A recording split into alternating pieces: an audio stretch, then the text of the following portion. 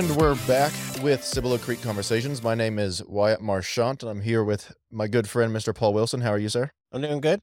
Good? Doing well. Doing I well? still struggle with what's the proper answer there. It's well, but I'm not my friend Lance Henderson, so nobody's going to call you on it. So you're Lance. good. But today, we wanted to talk about, unless you had anything you wanted to cover before. No, not that I can. Well, I mean, this would be a great opportunity to celebrate the University of Texas Longhorns' defeat of Alabama Crimson Tide. I mean, that's big news in my world. See, the problem with bringing that up here is that I'm the only one actually in the room, and I don't care. You don't care at all. But I'm happy you're happy about it. We're very happy as Longhorn fans. There you go. We had the chance to beat the powerhouse, the king. That's true, but they haven't won in some time, though, huh? No, they always have a solid Few program. years. Well, yeah, just because they're great, but I read an interesting article that now that college teams can pay their athletes, it may change the ecosystem of where talent goes and how it's used, and so it's going to give other schools an opportunity to compete at bigger levels. But it'll also have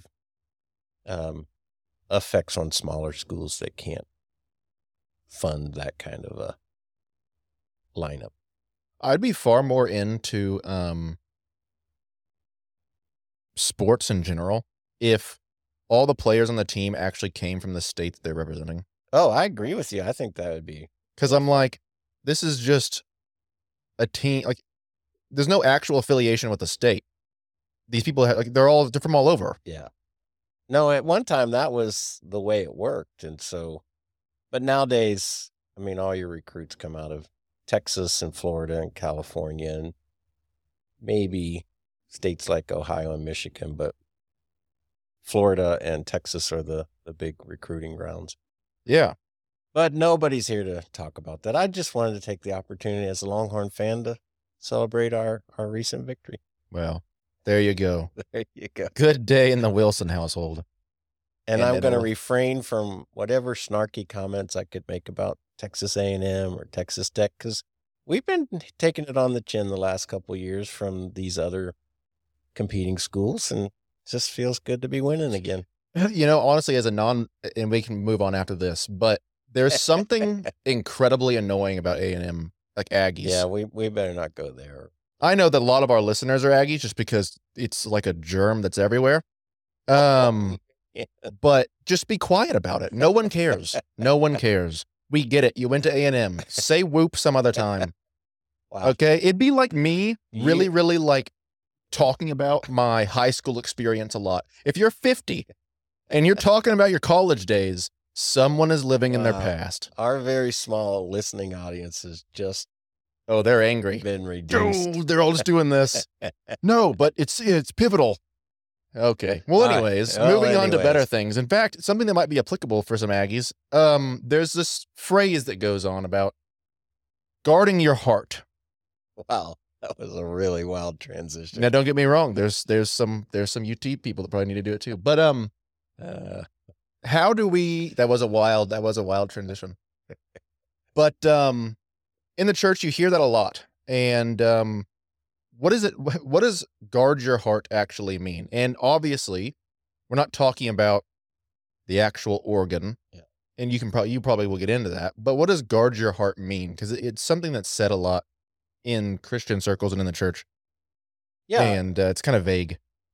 Well, it may be vague. It oughtn't be. It ought not to be, because it's actually a biblical quote. So yeah, let's just start first with, so Proverbs chapter 4, verse 23, guard your heart with all diligence. And then, depending on what translation, for out of it flows, some say the springs of life, some say the issues of life. It's an interesting way that it's all rendered. But, so when we as Americans use the word heart, we almost always think in two terms. We think of the literal anatomical part of our body, that heart inside of our chest that pumps blood throughout our body. As Americans, we also use the word heart to describe like deep emotions. I love you with all of my heart. In the Bible, it's used very differently, the word heart. You may find a reference to the physical heart in a human being.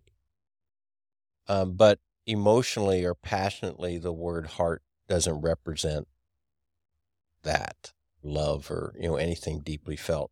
In fact, in Eastern language, the word heart, the word like love is really rooted in the gut. It's like they would say, I love you with all of my bowels. Now, we have a completely different connotation to all that. But they're basically describing that really deep emotions, feelings, passion is kind of rooted way down deep inside of who we are. Almost like what we would, that same place where you'd say, like, I'm instinctually feeling this or that, maybe. Like, I have a gut feeling. Yeah, a gut feeling is really what they describe as love or emotion or feeling of passion. So the word heart, almost certainly more times than not in the Bible, it's primarily used to describe kind of the center of our being.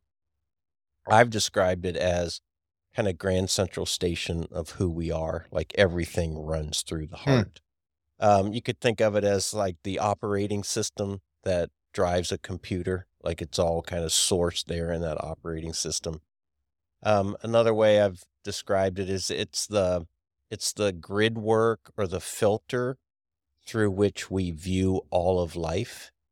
And in that grid work are things like our values, our beliefs, our education, our experiences, our things we've felt and have endured in life. That's all shapes that central part of who we are.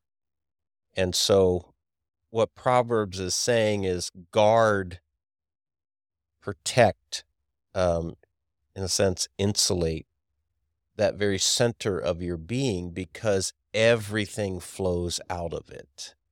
So every decision that we make, every choice that we make, every belief that we believe, every action that we take is ultimately informed by the center of our being, which the Bible calls the heart. That's why Proverbs is saying, guard that place, because everything flows out of it. And it's a really, really powerful verse. It's been especially powerful in my life because of some of my journey. And, when I think I mentioned last week when we were talking, I took a couple preaching classes when I was in college and graduate school as part of my degree program. And one of the assignments along the way was that we had to read or listen to other preachers and just get familiar with different styles and different approaches and different personalities. And along the way, I came across a couple of preachers that I was like, wow, I really, really enjoy how they do it or what they do. And last week I mentioned Robert G. Lee, who was a Southern Baptist preacher back in the, I think, 40s. Another preacher that I ran across, his name was Peter Marshall. And he was a Presbyterian minister. And he was very theologically rich, biblically sound. He just had a very fascinating way of teaching and preaching. He was more poetic, more creative. He used a lot of what I would call allegories or proverbs for how he taught. Mm-hmm. He'd make up a story that wasn't intended to be historically true. It just the players and the characters in the story and what happened would have some sort of connection to the truth he was communicating. And I just really found myself resonating with that, both as a student of preaching and also just spiritually. I just found him to be, he would describe things in a way that I would get.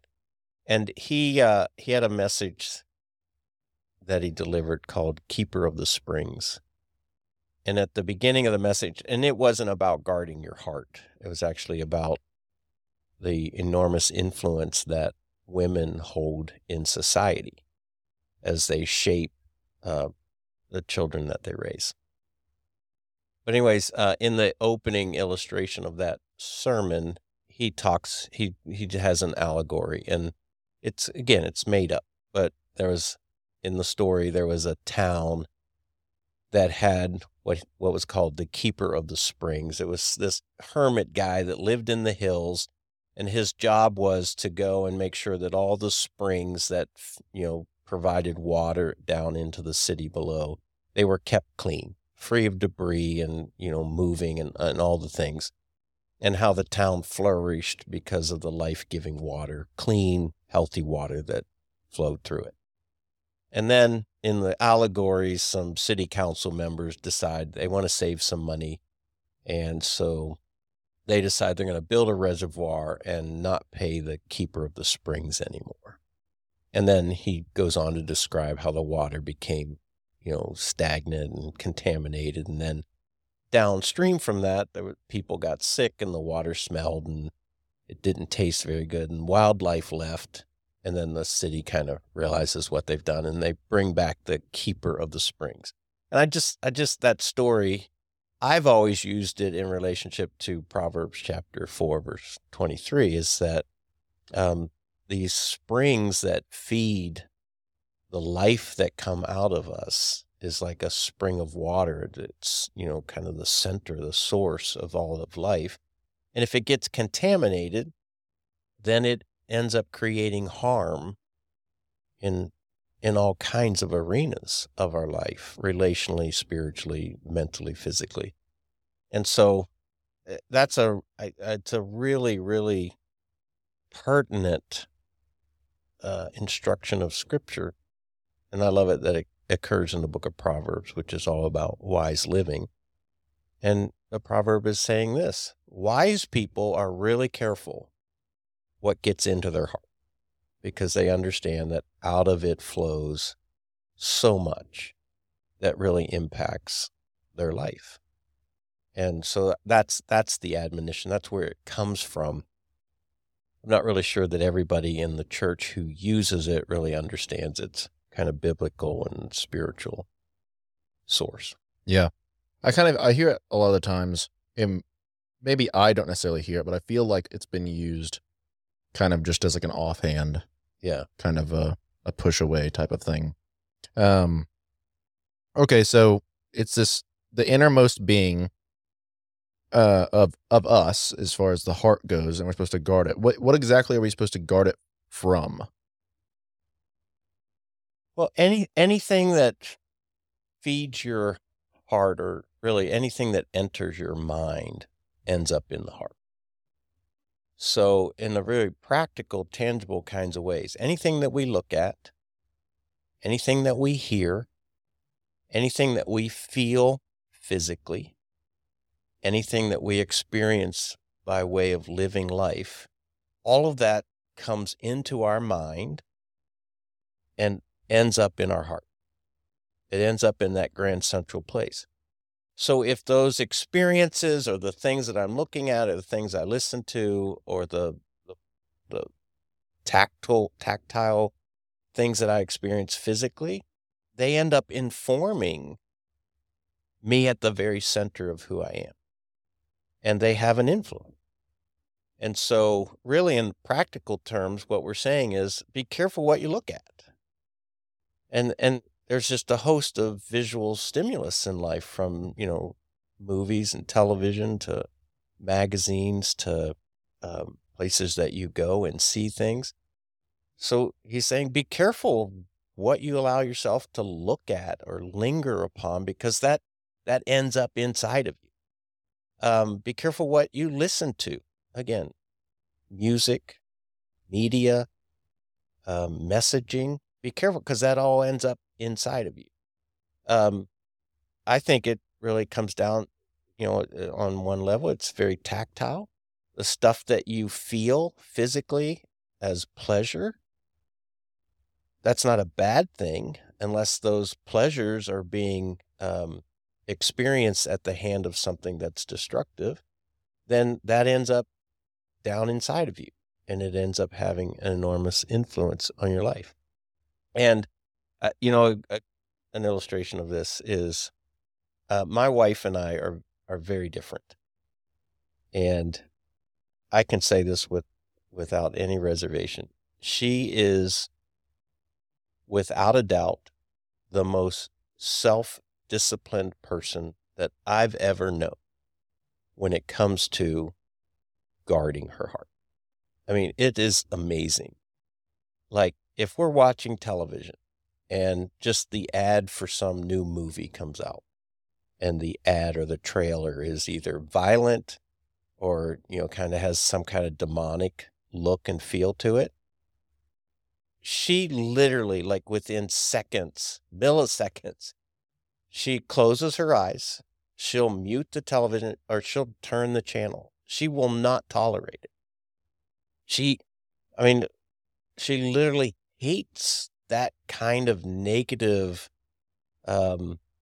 immoral influence in her life. She won't watch it. She won't listen to it. She's very quick. She is not a woman who will entertain gossip or like unfair, critical conversations of other people. If that starts happening, she walks away or she interrupts and redirects the conversation. She just won't tolerate it.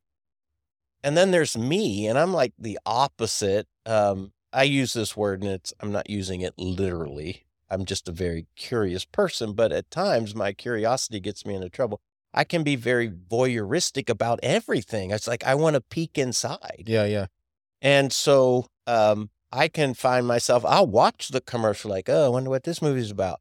But I'm not guarding my heart. Or I'll listen to this song because, well, this song's really popular right now. I want to know what people are listening to. Well, I've just allowed that crud from that song I've allowed it into my heart. I've never, ever been interested in drugs, even as a young person who there was opportunity for drugs and alcohol. I hate being out of control. So I literally never had any fascination with drugs or alcohol. And I had no problems with peer pressure or, kind of social pressure to do it. I just like, nope, not going to do it. But you know what? If I see a documentary or some kind of docuseries on the drug trade, drug trafficking, I want to peek inside. I kind of want to see how that works and what goes on. And you get exposed to a lot of really ugly stuff. So I'm not as careful. Well, guess what?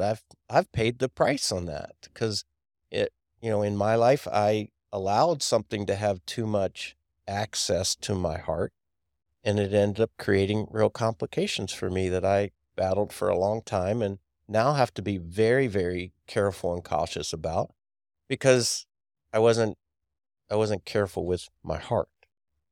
Because once it's in there, it doesn't go away. Even the stuff that we forget, it's still in there.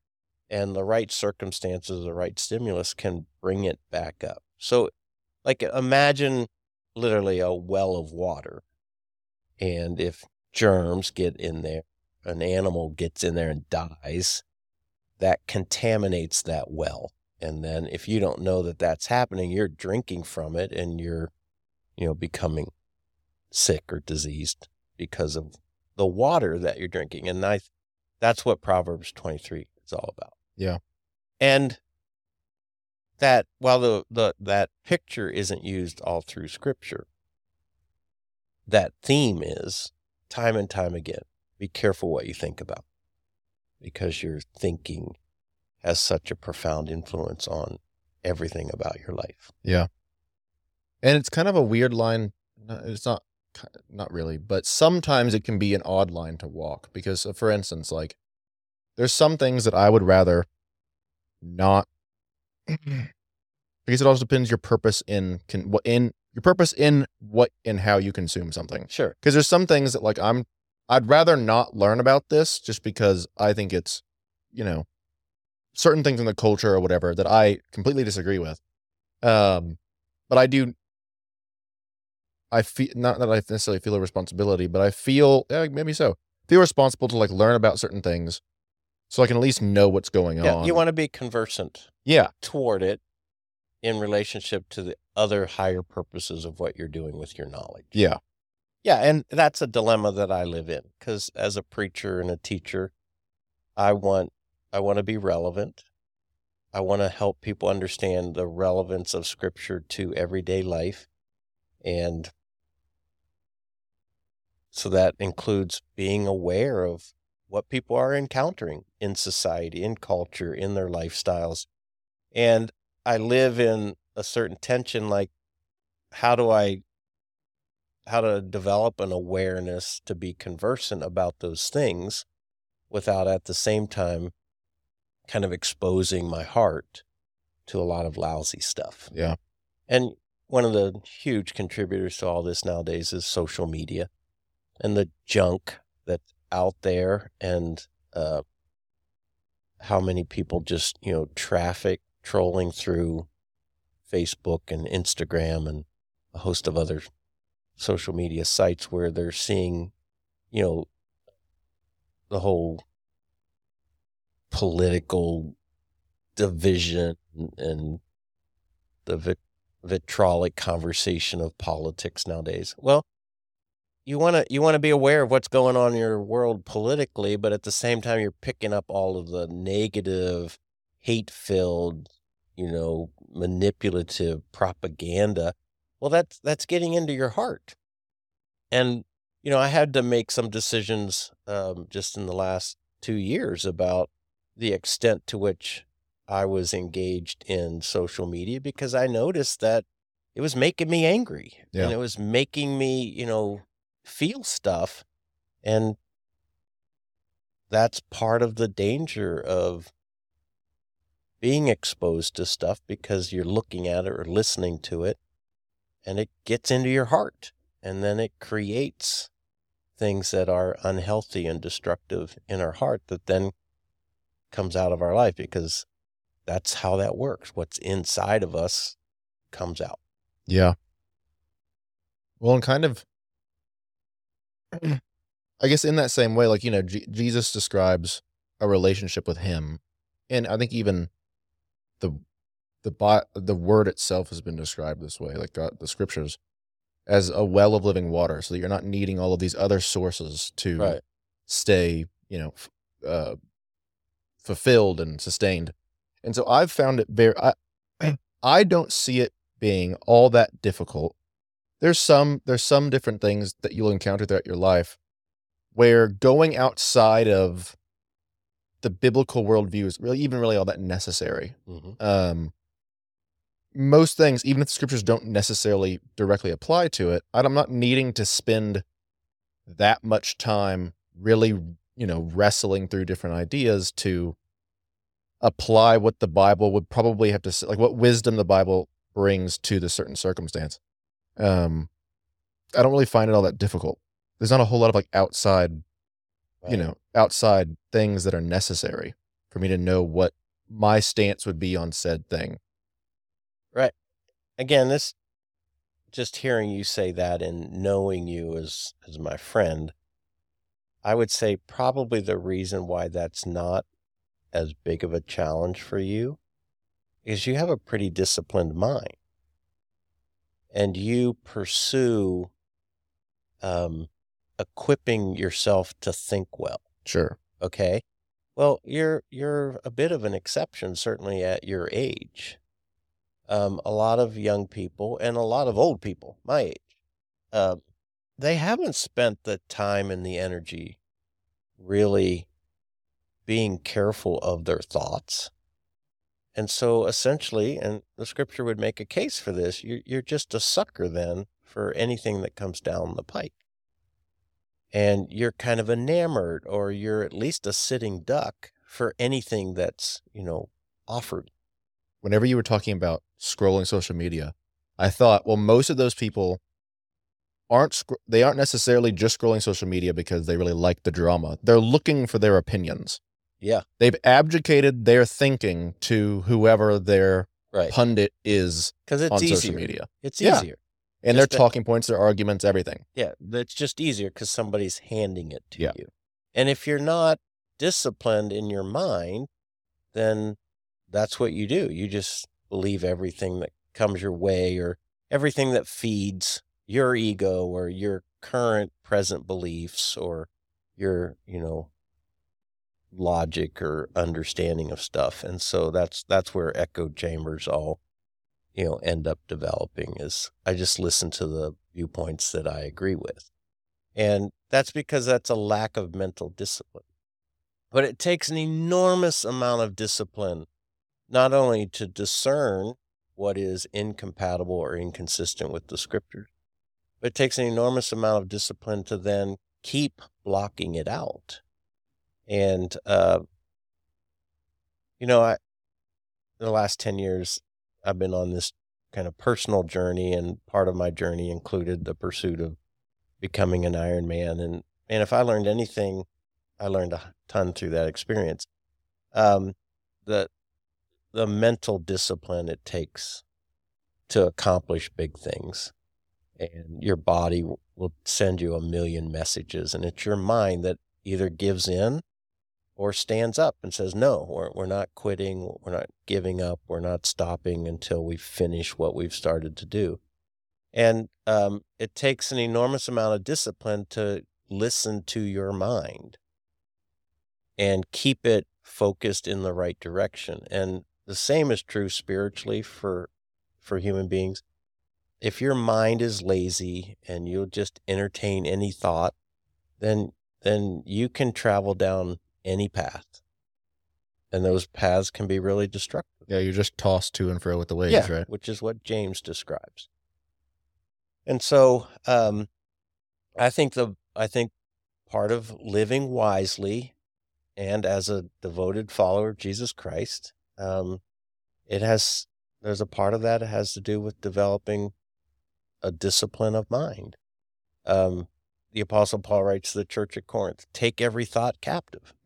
That's a very vivid picture. Like every thought that traffics through your brain, he's basically saying, stop it and ask it, does it belong here? Is this true? Is this right? Is good? And you look at Philippians 4, whatever's true, whatever's good, whatever's lovely, whatever's right. Think on these things. That's that mental discipline. Just don't be entertaining all this other, it's our podcast, all this other crap, because it has an impact on your soul and on your life. It comes out of you in all those ways. And so, the discipline of mind is really, really important. Because of my own story and guys that I, have opportunity to talk with and help navigate, this whole battle with, lust and pornography and that whole mental side of that addiction really, in many ways, is ultimately determined by what you think about. Yeah. And if you entertain those images in your head and you're feeding your eyes with that kind of content, that's getting down in your heart and it's contaminating what happens there. And then it overflows out of your life with all sorts of behaviors and mindsets and values that are completely contrary to God's design for your life. And the person who's making progress away from that addiction or that lifestyle, they'll all tell you is at some point they had to get a grip on their mind. And, being 100 different places from the beach to almost any public setting now, avoiding what you look at. Yeah. It's inappropriate so that your thoughts don't traffic that way.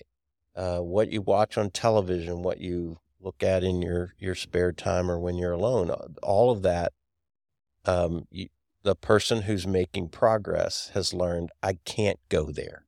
I can't let that in because in my weakness or my propensity toward that temptation is I'm just off to the races in the wrong direction, all because of a thought that gets entertained and that thought blossoms and turns into really destructive behavior. Yeah, well, an example of that, like I've mentioned on this podcast, that like there's a reason why I go to the gym at a certain time and not later in the day or whatever. There's more people, more younger people, all that kind of junk. And I'm like, just don't need that. And eyes down. Yeah, and you and I've had that conversation before. That's called wisdom. Yeah. You're making a choice to protect yourself from an influence that you know to be harmful to your life and your soul. And so you've made a choice to do something different as a way to avoid it. That's what wise people do. They make those kinds of choices and they honor those kind of choices as disciplines because they have something higher they want to be or what they want to accomplish. Yeah. Well, and you've mentioned several times, both with the lust thing, but also with training for Iron Man, that there was a piece of you. There's a piece of you telling you different things, and then another part of you has to come in and override it. And so this idea of guarding your heart, sometimes it can seem like we're just talking about outside sources, but I think that there's a big part of it that is both internal, because Paul also tells us, not you, but The Apostle other Paul. Yeah, the other Paul, the one other one.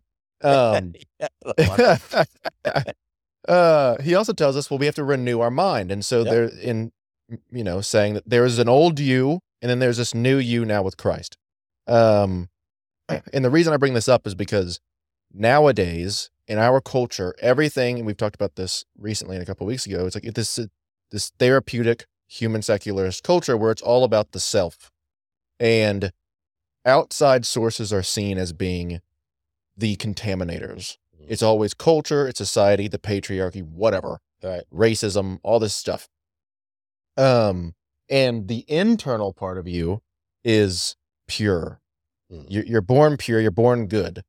That thought alone is completely incompatible with Scripture. And so what are your thoughts about, what do you think just about the self side of guarding your heart, guarding yourself from yourself? Yeah. So, I mean, you have to recognize, like you just said, the heart, Jeremiah tells us, the heart is deceitful. It's desperately wicked because of the impact of sin. So while our heart is grand central station to our life, we have to be careful of it because it does have the capacity or the inclination toward wrong thoughts, wrong beliefs, wrong truths, wrong behaviors, wrong choices. And so we have to be aware of that. So that's why in the Scriptures it becomes so imperative to have input in your mind that's restorative, redemptive. And so Romans, renew your mind. Why? Because your mind is just inundated every day with all sorts of inappropriate information. So time in the Scriptures and time in prayer and time in Sabbath, those are opportunities for you to put positive, constructive material in your mind to basically do battle against that which is destructive. Yeah. A lot of people, two things, that they live with a lot of lies that they believe to be true. And a lot of people live with really lousy messages, these tapes that play in their head about, I'm stupid, I'm worthless, I'm bad, I'm evil, all these things. And they live their life with that tape playing over and over and over again. So the renewing of our mind is about, and taking every thought captive. Those are really practical instructions about learning to think properly. And so renewing our mind and allowing the Scripture's truth to penetrate into our soul is a way that we say, it's a way of recognizing, I've been believing a lie. Or I have this message that I play on an endless loop in my head, but it's not true. This is not how God sees me. This is not what God thinks of me. But I've been allowing this message to play on a loop. And, Ephesians 6, we wrestle not against flesh and blood, but all these spiritual influences. And in that passage, the schemes, like the little tricky ways that Satan designs in order to tempt us, in order to lead us away, in order to have influence in us. And what he's doing is he uses these deceptive kinds of ideas. They get into our head and our heart, and we start believing them, and we start behaving out of them. Like, sin's not really that bad. Yeah. I have Christ in my life, so I'm forgiven. I can do as I please. Well, those are all lies. Yeah. And he loves that because we end up chasing down wrong paths. And part of the renewal that you were talking about from Romans 12 is about putting ourselves at a place where we're being exposed to the truth so that we can sort of discern and decipher between right beliefs and wrong beliefs. Does that make sense? Yeah. So, yeah, like, and again, this is always such a challenge with the church and with Christians is how do you get them to understand the power of the scriptures without turning it into, the box that they have to check or the hoop they have to jump through in order to, well, I read my Bible, so I'm a good Christian. I go, that's not the point. It's about reading the Bible so that its influence can inform my heart and my mind the truth of what God wants me to understand. So I don't read it to get it over as quickly as possible. I don't read it to, kind of fulfill my 15-minute obligations before I carry on with the other parts of my life. I read it because I'm trusting in its power to have influence, to expose and to help me decipher and distinguish what it is that's going on in my heart that isn't compatible with God's design for my life. Yeah. Well, I think you do this, or if you've done it in the past, whenever you kind of break down this hierarchy of the way in which your thoughts kind of come to be or your actions happen. So you have like Thinking, principle, choosing, doing. thinking, choosing, doing, and then like I guess kind of broken down. And Jordan Peterson talks about this too. But you have like what values, like what do you probably want? got it from me. Yeah, he probably did. I'm sure he's a listener of the podcast. I'm sure. I'm probably a big fan. Yeah. But that was like both how you broke it down and then also how he kind of broke down just like, well, how are you just living your life by the seat of your pants, or like is there something that your foundation is on? And I think the scriptures even the scriptures talk about like, what are you building your house on? Right. And for a lot of people, I think for a lot of Christians, that just really isn't, maybe that's just not really explained very well, or they just don't care, or one or the other. I mean, there's probably some in both camps, but that isn't explained very well. And so like a lot of, you ever just looked at somebody and you just go like, is there any reason behind what they're doing? Or like, and this sounds incredibly judgmental, but I do it. I'm not going to lie to you. I look at them. I'm like, are they thinking about this? I don't know how many people are like actively thinking across the way that they live and all of their actions. If there's anything consistent other there. Am I making any sense? Yeah, you're making sense. And I agree with you.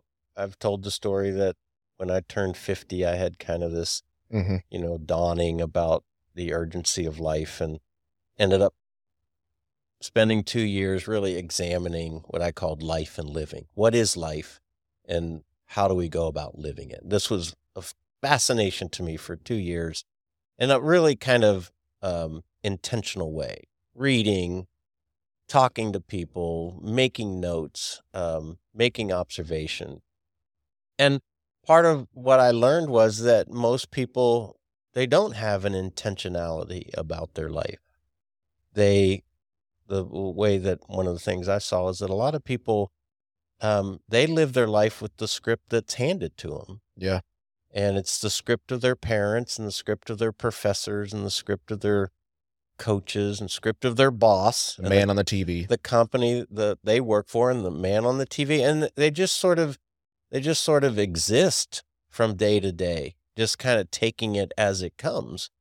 And part of what I was concerned about in that period of reflection and evaluation of my life was I wanted my life to be lived more purposefully with greater intention. And what I ended up doing is I decided I needed to basically create a roadmap for myself, a blueprint. What did I want to accomplish? And then I had to decide to start leveraging time and energy toward those things. Otherwise, they were just going to be wishful thinking. But I see a lot of people who live their lives kind of seduced by what is often called the American dream. But what that ends up looking like is I go to school, I get out of school, I get a job, I work for a few years, I get married, I have kids, I buy a house, I work for a few more years, I retire, I play golf and go on cruises, and then I'm done. And I know that sounds really simplified, of course, but that's kind of how people just sort of go through life. This is what you do. And what I decided, 10 years ago for me is that's not what I wanted to do. I wanted to accomplish some very specific things and knew I had to be very intentional about how I ordered my life in order to get there. And so the American dream isn't my dream. I have another dream.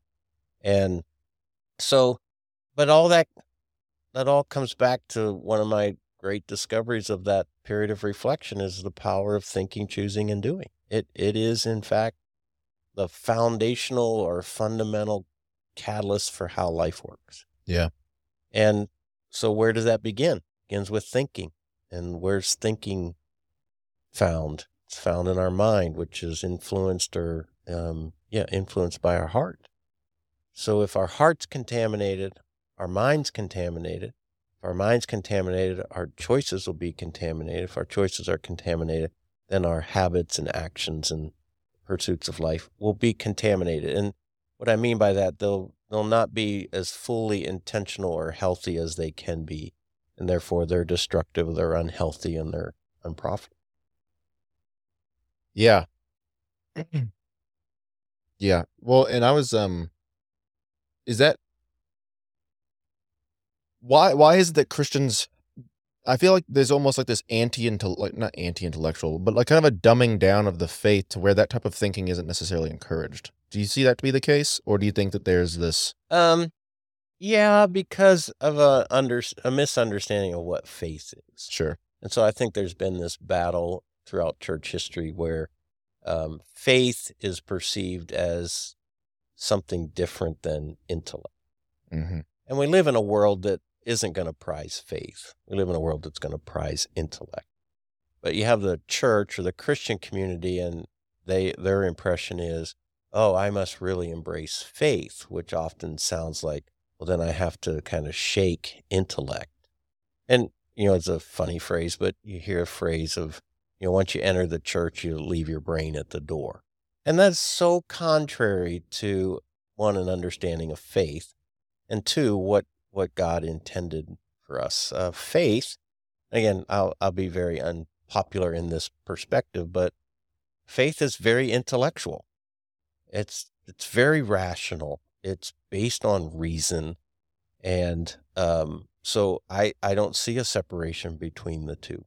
Well, it's for somebody who disagrees, if there's anybody out there who disagrees with what he just said, read the book of Romans and tell me exactly what it means. There you go. Pretty intellectual book. Yeah. Paul was an intellectual guy. Again, I work from a little bit of a contrarian definition of faith and how most people understand it. I see it as trust. Yeah. And it takes intelligence to wisely discern what's trustworthy. And so people who place their trust in money, or their trust in security, or their trust in government, or their trust in family, or Comfort. trust in comfort, their trust in intellect, what they're missing is that none of those things are completely trustworthy. They're fragile. They can break at some point. Whereas I put my faith in God, and I have good reason for that, and I've come to the conclusion it's the smartest, wisest way to go about living my life. Not because I traded my brain in the door, because I'm smart enough to kind of see what works and what doesn't work. And so, yeah, I think part of what you're describing is that there's this battle in the church. Battle. I don't know if that's the right word, but there's this tension in the church of faith being the supreme thing. And I agree with that, but I don't think that faith in and of itself is unintelligent, unintellectual. Because you still have to, going back to your think, choose, do thing, but you're still having to think and then choose whether or not to put your faith in Christ. Right. And so, but you can't do that before the thinking. It's not. No, yeah. There's no choosing without the thinking. Yeah. A person who chooses Jesus without really thinking through his trustworthiness, their faith is somewhat superficial, uninformed, and therefore it's not sustainable. A lot of the times that's these people might come back around later on, but like most people who graduate high school will then dip from the church for at least 2 to 4 years. Sure. Some of them come back later on, but most of that participation in high school was probably superficial to begin with. Yeah. It's an interesting discussion about all of that. I've heard the phrase something like, well, they had a Sunday school faith. Yeah. And they heard all these stories, and they were young and impressionable, and they believed them on a, kind of a religious level, but it wasn't intellectually sound. And so then they get, quote unquote, thrown to the wolves in college, where they're encountering so many different perspectives and ideologies, and they just don't have the wherewithal to argue with them, even within themselves, not argue with the person, but to argue like, is that right? Is that wrong? And so they're, again, and this is a picture in the Bible, we're just suckers then to believe just about anything that comes down the line. And I think that's what happens a lot to students in college that don't really have a sound understanding of their faith. They have some stories, and they, had sort of a predicted behavior that was required of them in their home or in their church, but not really exercised an understanding of that faith intellectually. Yeah. To where they could defend it.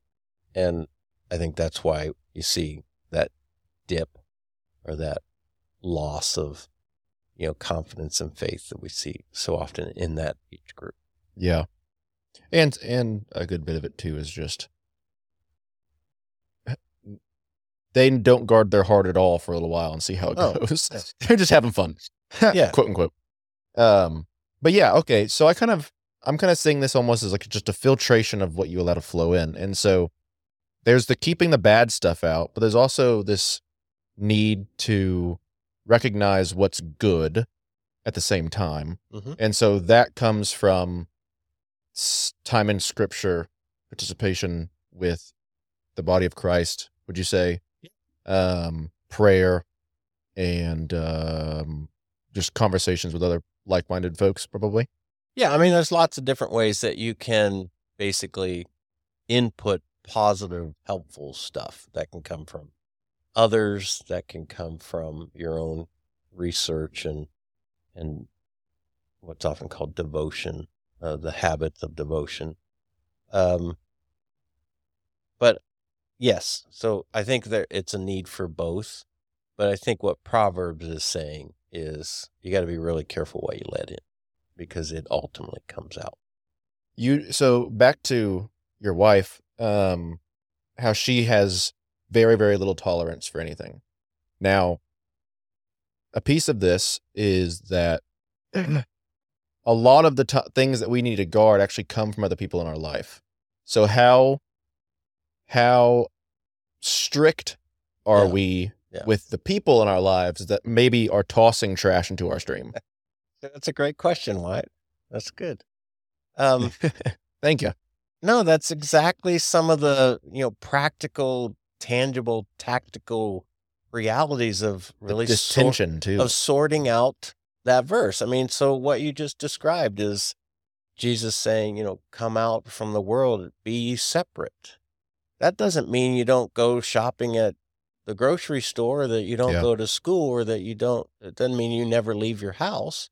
It just means that you have to be really careful that you're having the influence rather than they're having the influence on how you think and live your life. And so, yeah, if you have, and this is, we'll keep it in the realm of like teenagers and young 20-somethings, being accepted and being liked and, having a peer group is really, really important in those years for a lot of some very good reasons to developing that sort of understanding of who you are in the world. But one of the challenges of that is, the influences that come from your peers. So if your peers are inviting you into those kinds of behaviors or thoughts that are destructive, then you have to make some choice. How much time do I spend with those particular peers? And this is where young people get it wrong all the time because of their need to be accepted and to be popular and to be liked. They allow people who are poor influence to have too much influence, and they end up, getting sideways in their faith or walking away from Christ, or end up doing something that really harms their life, legally or personally or emotionally, physically. And so, yeah, is it 1 Corinthians? Bad company corrupts good morals. Yeah. That's all about influence. And so, but that's not just a teenage thing. I mean, I generally serve adults, and I see it all the time in adults, is the peer group that they run in, and whether that's who they golf with or play tennis with or go to the country club with or, go to do, fun, entertaining things with. A lot of times those are people who are not committed followers of Christ, and they're wanting to do things that are very contrary to a Christian's lifestyle in obedience to Jesus. And that Christian folds under the peer pressure. Yeah. I mean, peer pressure is just as vivid when you're 40 as it is when you're 14, especially if you've never developed the muscle to be able to stand up against peer pressure. And that ends up you just compartmentalizing your life. So you Yeah, have your so- Christian, then you have your non-Christian, and Exactly. blah, blah, blah, blah. Yeah, so you live one way maybe at home or when you go to church, but come the weekend when you're hanging out with your friends, the language that you use and the things that you do and the stuff you laugh at and the stuff you participate in is so contrary to the life Christ has called us to. And so that's where it becomes, a tension. That's where it becomes difficult. Like, well, do I just not hang out with my friends? Well, if your friends are having that kind of an influence on your life that's pulling you away from a commitment to Jesus, then you might need to consider some new friends. That doesn't mean you have to be ugly. That doesn't mean you never hang out with them. That doesn't mean that you can't have anything to do with them. That's not what that means. It just means I have to be really careful how much influence I allow them to have, because I'm either not strong enough in my faith or I don't have the courage to stand up and decide for myself what I'm going to participate in. Yeah. And so I think there's a big part of it that's a courage issue and maybe not feeling or confident in what it is that you believe. I think also, too, there's this, especially now, it seems like we're tearing down our own walls for the sake of other people's feelings. And then they don't even want to come inside of our walls. They just want them down. Yeah. And so those dividers that we keep up in order to protect us or our community, or like my home, for instance, like, especially whenever I have kids, I'm very particular about who I let in here and what they're like. If somebody starts spousing off like occult stuff, I'd rather just not wing it. You know what I'm saying? Right. Let's not start talking about occult things in my home. Yeah. You can go someplace else with that. Not here. But I think you understand what I'm trying to say is that, so that we be loving, we talk about this all the time, but so we can be loving, we've taken down our walls and our defensives. Yeah. I got a quote here, I think very timely to this exactly what you're talking about. Oh, good. I'm not checking my email or anything here. Well, this makes up for my really bad transition to get us into the conversation. Good transition to your quote. So I just saw this the other day and thought this was so good. So in your description of us letting down our walls so that we're, loving and accepting, we allow dangerous influence into our The life. barbarian said you hurt my feelings and we opened up the gates. Okay. Perfect way to say that. So I love this quote. So Jesus didn't eat with sinners and tax collectors because he wanted to appear inclusive, tolerant, and accepting. He ate with them to call them to a changed and fruitful life, to die to self and live for him. His call is transformation of life, not affirmation of identity. I thought that's amazing. That's and really good. Something else too is we always compare. There's a lot of I guess, progressive Christians or pastors the ones that I've seen or listened to, or the friends that I have, they'll say, well, we need to do the same thing that Jesus did. Not all of us are as strong as Jesus to not fall in the bar with all the sinners and tax collectors and stuff. Right? We aren't Jesus. And in the same way, people will talk about, like, for instance, if the public schools keep going how they're going, the likelihood of me putting my child in a public school is very low. And that's not me knocking people who I grew up in the public school. Okay. I'm just saying, if I can, me and my family can do anything that we can do to make that not the case, I'm going to do that the case. And people are like, well, I want my little child to go be the light in the dark place. It's like the likelihood that your child's going to go be stamped out by the darkness because it's a child and there's 1,000 other children. The likelihood your kid is going to be that, he might be. Slim chance, though. And so it's like, why would I put myself necessarily in certain situations or my kids in certain, blah, blah, blah, blah, blah. So yes, I love what you're saying. And we're not Jesus all the time, but yes, we are supposed to call them, not affirm them. Yeah. And, going out to dinner or going to the lake with your friends, there's nothing dangerous or wrong about that. I sure hope nobody's hearing that. It's, what are we talking about? What are we laughing at? What are we doing when we're with people like that the Christian is doing things that are terribly inconsistent with their devotion to Christ? That's the concern. Well, and are they influencing you more than you have any kind of influence on them? Exactly. So, we're called to be the salt of the earth, the light of the world. And so as long as we're playing that role in the life of our friends, then we're fine. It's when I decide, well, everybody else is getting drunk, I think I will too. Everybody else is talking about women this way. Oh, I think I will too. Everybody else is, and you just name the things. And that's where what Jesus is saying, you got to pull away from that, because that's compromising your commitment to me. Yeah, no, 100%. I agree. And everybody else is not a very good reason to do something. And that also just shows there's no filter. There's no filtration. Right. It's just, everybody else is. Yeah. And it's, we expect to hear that at some point. We expect to hear that with a 14-year-old. It's just really heartbreaking when it's a 44-year-old. Well, those are my friends. And I if I don't do that kind of stuff, they're not going to invite me to come back. And, as a pastor, you have this kind of fatherly heart for your people, and I always recognize, well, you are 44, so I can't tell you can't, but your heart just breaks because of what wisdom tells you will be some of the consequences. What I see, and this is just an illustration of it, is you got 44-year-old parents who they succumb to peer pressure.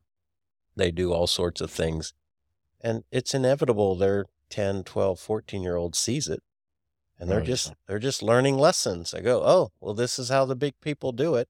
Even the big people who call themselves Christians, they do these things. Well, then that parent shouldn't be surprised that 3 years later, their heart's broken because their kid's making all sorts of choices that is influenced by peer pressure. Why? Because they learned it at home. They learned it from mom and dad. And that's the part where, as a pastor, your heart just kind of breaks, because I can't tell a 44-year-old how to behave. I can propose to them how they might behave, but I can't make them behave a certain way. They're going to make their choices. And we've discussed before, there was that point in ministry where I just had to make the choice. I can't shoulder the weight of other people's choices because it's just too heavy a burden to carry. Yeah. Yeah. Well, and the fact that there's differences between, like you said, well, we would expect a 14-year-old to say it, not necessarily a full-grown adult, yet they do. Yeah. As I grew up, and the more that I've been in the church and just talked to different people, I've recognized that on my own, which has made it to where the nervousness of like, say, my first sermon or even teaching in the big room doesn't play into it as much, because I'm like, at some level, I'm like, well, I'm so young. Why would they listen to me? But then I'm like, oh yeah, well, we all do the same stuff, no matter we're 14 or 44. Yeah. So it's though a little depressing that you don't grow out of some of these things. Yeah. So, back to where we started, and I can testify to this from a very personal place, is what we think about and what we let into our mind is so incredibly influential in the course of our life. And again, Proverbs 4 is saying, so be very careful. Watch out of what you let in. And again, we just live in a society has so many resources that we can make ourselves available to, that we just literally get inundated by it. Everything from movies to commercials. I mean, commercials can be incredibly deceptive. That's their whole appeal, is what lie do we have to tell to get somebody to buy? And, I think I've shared this on the podcast before. When my boys were little, I started recognizing how deceptive commercials can be, how misleading they could be. So when I had an opportunity, I didn't do it every time, but there was certainly enough of a habit to it. My boys, talk about it and refer to it nowadays, but we'd have conversations about what is this commercial selling you? And they would, when they were young, before they got on to me, they'd always say, well, they're selling us a product. It's a beverage, or it's a car, or I go, no, what are they really selling? And basically they're selling a lifestyle. And the lie is, if you buy our product, this will be your lifestyle. And it's not true. But, so even commercials can be incredibly influential. Drive down I-10 and there's 5 billboards that can send you off in so many dangerous directions in your life. So you have to be careful. You have to, I'm not looking there, because that's not good for me. How many places we go to that offer,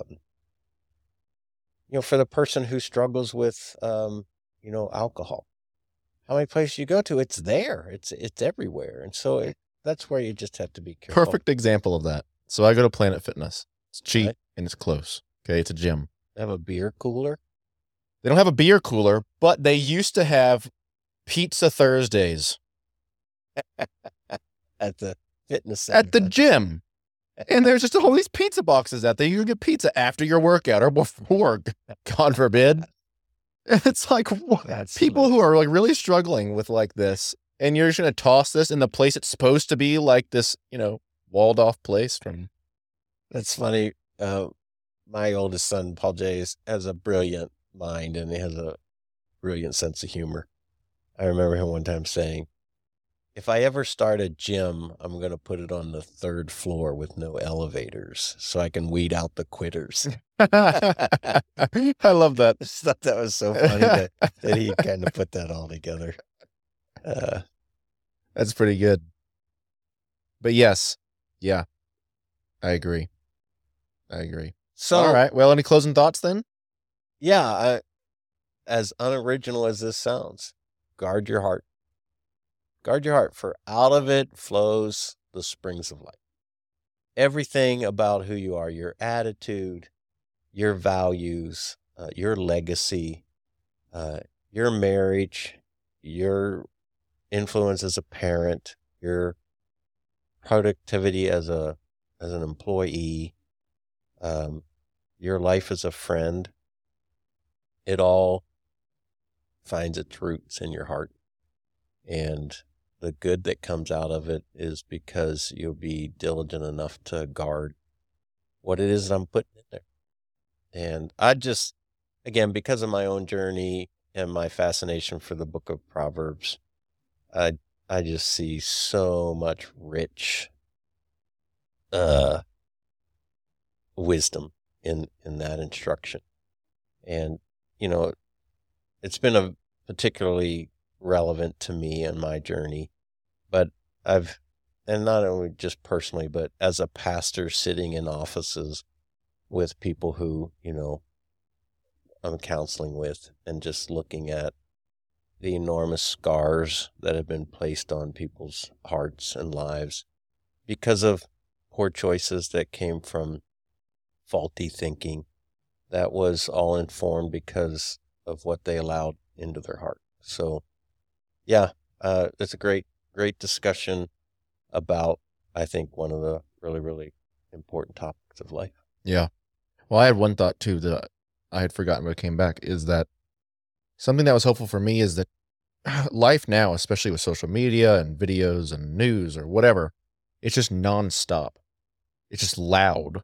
And so we talked about in the beginning part of the year, it's like you talked about being with Jesus. So a lot of that was around the idea of Sabbath. And even if it's just for, don't listen to something for this amount of time. The reason I'm bringing this up is because sometimes you need silence or slowing down to figure out if, one, you're guarding your heart at all, and then two, to distinguish like what is it and isn't good, like what is good and what isn't.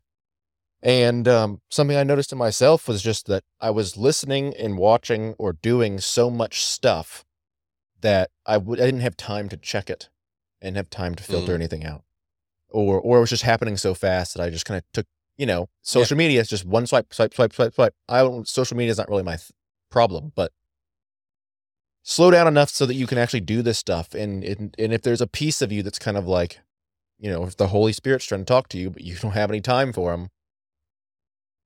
Yeah, the way I see it is there are a lot of people that panic, literally panic, if there's silence or something's not occupying their time. Or somebody's not telling them to do something. Yeah, they just literally get nervous or anxious, like, what do I do? And I think our cell phones are an enormous culprit in that. You watch people panic that whatever spare minute they have, they can't jump on and check their, likes and approvals. And that's all very addictive sort of behavior. But yeah, most people get really nervous if nothing's happened. And that's why I have found Sabbath to be such a blessing, whatever that word means. I've found it to be such a good thing. And it's easier for me maybe because I'm introspective and contemplative and I'm an introvert. So being alone, being quiet doesn't scare me. It's very comforting to me. But my observation is that for a lot of people, it's just a scary place to be. That's not because they're all extroverts. No. It's because it's a scary place to be. Scary place to be. But like you just said, they don't like it, therefore they don't do it, and therefore they don't have time or opportunity to really verify or vet what it is that's occupying so much of their mind. Yeah. I agree. I mean, a lot of that's just sin keeping them busy. Sure. Them telling themselves that they're busy. But yeah. Well, anyways, this is a great conversation. Hope that it was helpful or enlightening or entertaining. And sorry to the Aggie fans. Yeah, you're going to have to say that a couple of times. You get one. Won't do it twice. You cracked me up. All right, everybody. We'll see you guys next time.